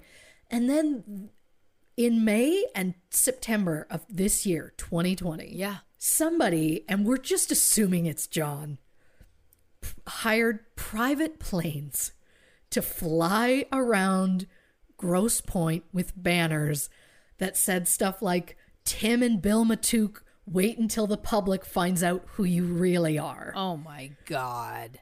Another banner asked why the 2 men refused to take a polygraph test regarding Joanne's death. Because Okay. Again, Tim and Bill have refused to take a polygraph. John did volunteer to take a polygraph, and he passed. Okay, very that's quickly, something. forgive me, Yes. very quickly. In the episode please. of Unsolved Mysteries, was it John that we saw that was interviewed? Mm-hmm. Okay. Yeah. Yeah. John in the show, I watched the first time with all of you. Yep. And then I watched it again the first day I go into research, because I always like to watch it again so I can take more comprehensive notes. Of course. And the whole time I'm like, oh, this guy is so sketchy. There's something not right about him. He's got to be involved. I came out of this at the end and went, he's lower on my list of suspects Wow. than everybody else, because there are so many people that I truly believe. But yeah, he's not an angel Sure. by any means. But like, well, if we're going to get into suspects, Let's do it. number one, the ex-husband, David Oh, Romaine. all right. Let's get into that.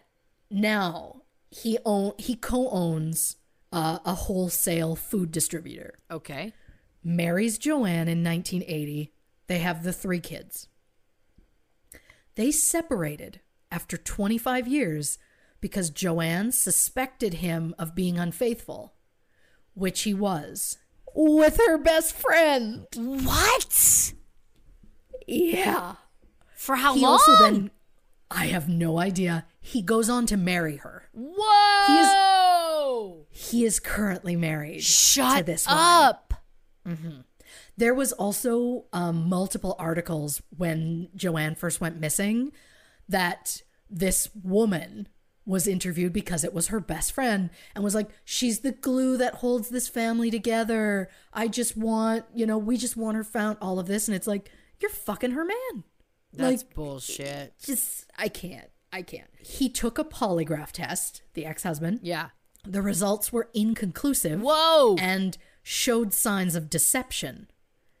However, the examiner wrote in the report he believes that the deception was related to his infidelity. And I'm going to say, who knows, if and hopefully when the truth comes out, hopefully I'm right, but if I'm wrong, I'll admit to being wrong. Sure. I don't think it's him. Okay. I don't think he has anything to do with it. To me, he has no motive. Because at this time, which we will get into later, David and Joanne were plaintiffs in a case. They were suing a company that had built their house and there was black mold found in the house. It's a lawsuit that had been dragging on for years, and they were just finally at the point of being in court. And it was like $1 million lawsuit. So what would he gain from suddenly taking her out at this point? The full $1 million. Well, but if they get rid of her, suddenly now they don't have her as one of the people, as like she was going to be one of the witnesses in this case. Right, but still, I don't know that exonerates him Sure. completely. They showed a photo of this family, and I will find it and post it. I have never seen a more Sopranos-looking bunch in my life. Like the way they're all sitting, they're all dressed in black, like the hand on a shoulder, like the whole thing. It screams mob. But I mean, again, well, we'll get to that. So I don't know. I'm just convinced that he doesn't have anything to do with it. I guess the full $1 million is something, but I also don't think the cops would be quick to cover anything for him. Sure. So that's part of my reason, because I feel like the cops are involved, but we'll get to that quickly. So there's her brother, John. In the 90s, he founded an environmental cleanup company and made a small fortune. He was on a 40 under 40 list by Detroit Business Magazine. So the series made it seem like he was like low down, had so many money problems, but at one point he was successful. But then he made some bad investments. Right. And he had some fallout with business partners and friends. And then the economy kind of tanked. And so suddenly he's got some unpaid gambling debts. He was indicted and convicted of a $25,000 check kiting scam. He blames his brother Bill and his cousin Tim for all of his misfortunes. He thinks they poisoned the well, told lies and pulled strings, and turned people against me. Okay, sure. He volunteered to take a polygraph when Joanne went missing. He passed. Great. So that's something. He was in financial debt and had a number of personal and business squabbles, we'll say, at the time she went missing. He had numerous tax liens and judgments on him. At the time of her disappearance, he had about $600,000 in tax liens or in judgments. Also at the time of her disappearance, and I will need somebody in like real estate to help me figure out all of what this meant, but he had not one but 2 foreclosures that totaled $82 million in judgment. 82 million in judgments. That's wild. Yeah. I mean, he did even on the show admit that early on in her disappearance, he thought he might have been indirectly involved with the disappearance. Right. Because he's in with the mob. Shut up. We have commented on a previous episode about like, maybe it was the mob. And this time I'm fucking screaming because I did a background check on this John. And I looked up everybody he was associated with. And I get to a particular gentleman. Where is he? Named Nunzio Provenzano. If I may, Sure. I'm not built for Italian names. So I look up this Nunzio, and he's an injury lawyer, but he's the brother of this guy named Anthony Tony Provenzano. Now, Tony Pro is a captain in the New Jersey faction of the Genovese crime family, which is one of 5 crime families in that area. They're very open about it. Like they're legit the mob. I'm not even like, maybe it's the mob. It's the fucking mob. Like they are known for racketeering, murder, extortion, illegal gambling, drug trafficking, loan sharking, bookmaking, fraud, prostitution, assault, bribery, like all of it. And I do want to step back briefly just to be like, so I've been looking into the mob a lot, and it turns out I live for the mob nicknames because, you know, it's always somebody and then in quotes like this was like an Anthony Tony Provenzano. And so I wrote down a few of my favorites to share. Please. I did not write their full name, just the little in brackets or in quotes part, because these parts made me laugh so hard. There's like a lot of Vinnies and Paulies and Mikeys and that kind of thing. But then you get one guy who's like the Nose or Porky or Vinny TV, Joe Bananas, Johnny Skyway, the Artichoke King, Benny Eggs, Johnny Sausage, Tony Ducks, Louie Bagels, Gas Pipe, Goo Goo, Spaghetti Man, Bean Hands. No. And no. My personal favorite, and I wrote his full name out because it has to be said all together because I just don't understand it. Eugene Boopsy Castell. This oh my God. Is easily my favorite research I've ever done. Well, it's funny to me that like these are the toughest guys who have like the longest rap sheets and their names are like booby-doop-a-doop. Yeah. I just also want to know if Benny Eggs and Johnny Sausage are friends or like they twins. gotta be. They gotta be. But like, who's gonna run when they're like, oh God, it's Joe Bananas? Like, I'm so sorry, Joe Bananas. I actually should have looked into Don't come for us. I should have looked into how threatening these people were before I mentioned their names.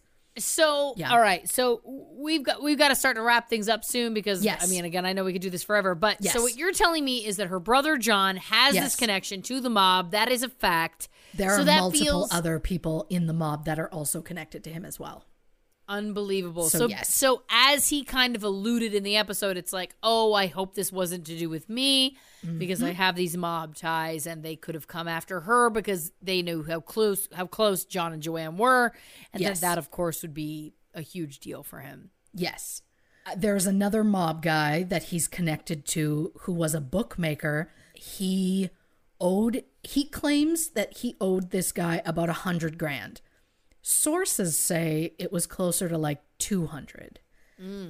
There is also a video from a security camera in 2013. Somebody has posted it to YouTube of this mob guy pushing John, and he goes like tumbling into on the pavement at a car wash. So obviously there's an issue there. But we're looking at like mobs now, right? Yeah. John also admits to being close friends with this guy before he got pushed, and he loaned this guy like $500,000 at one point. Oh boy. Back when John had money. But there's obviously mob involved. Well, they say that in like days leading up to her disappearance, Joanne met with the FBI. They say she had meetings at a restaurant with them. They will neither confirm nor deny that. Wow. But what if they were trying to like get her to do some work, get some info for them, something like that, you know? So overall, because there's Yes. so much, and I know there's way more, and I hate to cut it short. Yeah. But what do you think your overall theory is? I kind of think that the cousin Tim has to be involved in some way. Yeah. I mean, he was once referred to by somebody. Someone asked what Tim was like, and he went, I don't know. You ever see the movie Training Day? That doesn't paint the best picture. No. So, I mean, Joanne was also terrified of him. She said, if something ever happens to me, look to him. At one point, Tim said he could make her disappear and no one would ever find her. Tim's ex-wife, Barbara, admitted he once threatened to kill her, and she truly believed he could do it. So people are already like, this guy isn't right. Joanne kept her kids away from him their whole lives. She said he was sick and depraved. So I have no idea what other kind of shit went down in that family, but I think it has something to do with Tim and something to do with the cops, because the cops, oh yeah, I gotta hit this one thing on the cops. Please. I love that I can't really find it, but we know I'm gonna remember. So Joanne is found, when her body is found, she has keys zipped in her pocket. Yes. She's not found until March. She goes missing January 12th. The very next day, on January 13th, the police, specifically Officer Frank Zielinski, approaches the family and is like, great news, we found her keys. And they give them a set of keys, to which the kids go, those aren't the keys she had on her. 6 weeks before this, around Thanksgiving, they were in the middle of trying to sell their house, and Joanne's keys went missing during one of the real estate showings. Shut up. The keys she was using the night she disappeared and had been using since her keys went missing were a spare set. But the keys that this cop found had a key to her car and a key to the house. But he gave them the keys and they were like, well, where did you get these? He had to be in a deposition. He had to do like file reports and all of this stuff. He says he just doesn't remember who sent him to retrieve the keys, where he retrieved them from, or who he interacted with when retrieving them. Okay. Like, that's some full shit, right? Yes. Yes. There's something like, come on, like, I don't know. And also the fact that Tim won't take a polygraph is another big thing for me. But this whole thing with the keys, come on. The cops got to be part of this. I think Tim is part of this. I don't know what he wants. I have no idea why he would want her dead. Right. But something has to do with him. I don't like suicide. Obviously, it's not suicide. It's very obvious it wasn't. She could not have possibly accidentally fallen into the lake. She No. couldn't have like walked No. across the street and stumbled. It was No. too far. The water was super shallow. She was in dark clothing. She would have been seen fairly easily. So there's no Yes. way she was in that lake at that time. Her and her ex-husband were part of a civil suit that was worth like $1 million against this building company. The building company has terrible reviews. People say their work is atrocious. They changed the name of the company legally about 6 times in the last 5 years. Whoa. Their CEO, his record is clean, but he uses multiple spellings and variations of his name in different places. So I just feel like he's hiding something. So the case dragged on for 7 years and was finally Right. in front of a jury. When Joanne went missing, family and friends said she was in good spirits because the case seemed like it was shifting in favor of them. She was scheduled to testify the next morning. Shut up. So she went missing the night before she was supposed to testify. Come on. So is it possible somebody in this had something to do with her so that they wouldn't have to put out the $1 million? Are Of they course. possibly part of the... Is it them and the mob, or is it them and did they pay off cops to help them? Or there's just so much that it's insane and my brain is going to implode. And I mean, my God, like to me, something about this case, like what are the odds she would go missing the day before she's supposed to be on a witness stand? Like that's movie level shit right there. Oh, so yeah. I think there's something about that. And I mean, I feel like the cops have multiple times proven they've got to be part of this somehow. Absolutely. Somehow. Like the case was just so poorly investigated, and to find like evidence and be like, oh, it's fine, and not test it and then just give it away and ignore people who were witnesses in there at the time and then lie to other authorities and say she had a lot of mental issue problems and mental health problems, and that's why it's just probably suicide. It's fine. And like the families shouldn't have to buy extra autopsies because the other people fucked up. And that was the third one, which is also horrifying. Horrifying. So yeah, that's where I'm standing right now. I got you. Cops and these mold people. I think you're totally right. So much great information. Obviously, we have to wrap this up. We could do, I'm sure, multiple episodes about this. Is there anything you haven't hit? Do you feel like you've hit on everything that you have researched? I just want to make sure that you have a chance to get out absolutely everything. I'm wringing the face cloth dry. Yeah. I feel like that's it. Like there's a lot. Again, we could do a 10-part series.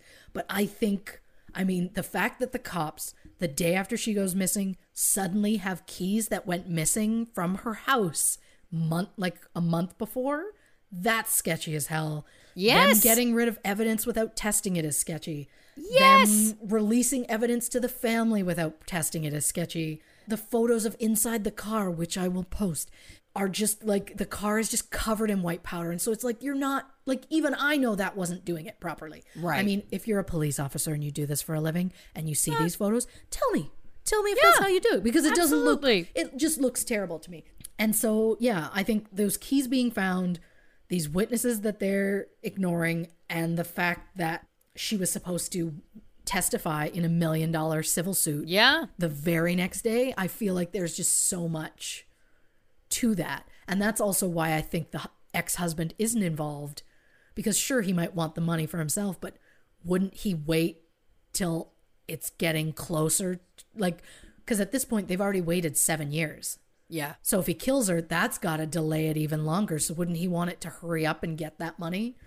Great point. So I don't know. Great I think point. there's a combination of dirty cops and and mob guys, which I shouldn't be, but I'm really excited that there's like we have touched on like maybe it's the mob, and now it's like it's the fucking, like I screamed at my husband. I was like, we've said it before, but this time I'm like, it's legit the fucking mob. Like multiple people in this guy's life are so open about it. It's it's bananas. There's just Absolutely. I just can't, you know? Well, listen, Yeah. if you have a theory, dear listeners, you're listening to this, are you screaming right now, talking to us? Email us, theories at truecrimeandcocktails.com. We want to hear from you. Christy, your research, as always, top-notch, unbelievable. I fully agree with you. I think that there is a lot to be said for her cousin. The mob really does feel like it's involved, and that is, yes, terrifying, but also very exciting in our world. So I thank you so much for all of your research. It's been a real joy. As I always do. Thank you. I know we could do so many more episodes about this. And listen, maybe we will. Maybe there'll be a follow-up. Email us. As I said, go to our Instagram page, True Crime and Cocktails. If you want to see some of the visuals, go to our website, truecrimeandcocktails.com. You'll see more case files. You'll see the unedited Zoom videos. If you'd like to watch that, they're there. So many great things. Follow us on Twitter, @NotDetectives, on Facebook, @True Crime and Cocktails. Christy, do you have any last words? Do you want to say goodbye to the people? What do you got for me? Well, yeah, just bye, everyone. We love you a lot. Just so we're clear. We so do. And So listen, much this love. has been such a fun episode for me because this, again, was my favorite episode. You did not disappoint. Not that I ever thought that you would, but it was truly, truly unbelievable. I look forward to updates on this case. I hope we can do update episodes about this case because there is so much stuff. But we thank you all so very much for listening, and we want to tease that the next episode we have coming is Tsunami Spirits. That's right. We'll see you then. Have a great night. Bye-bye. Bye.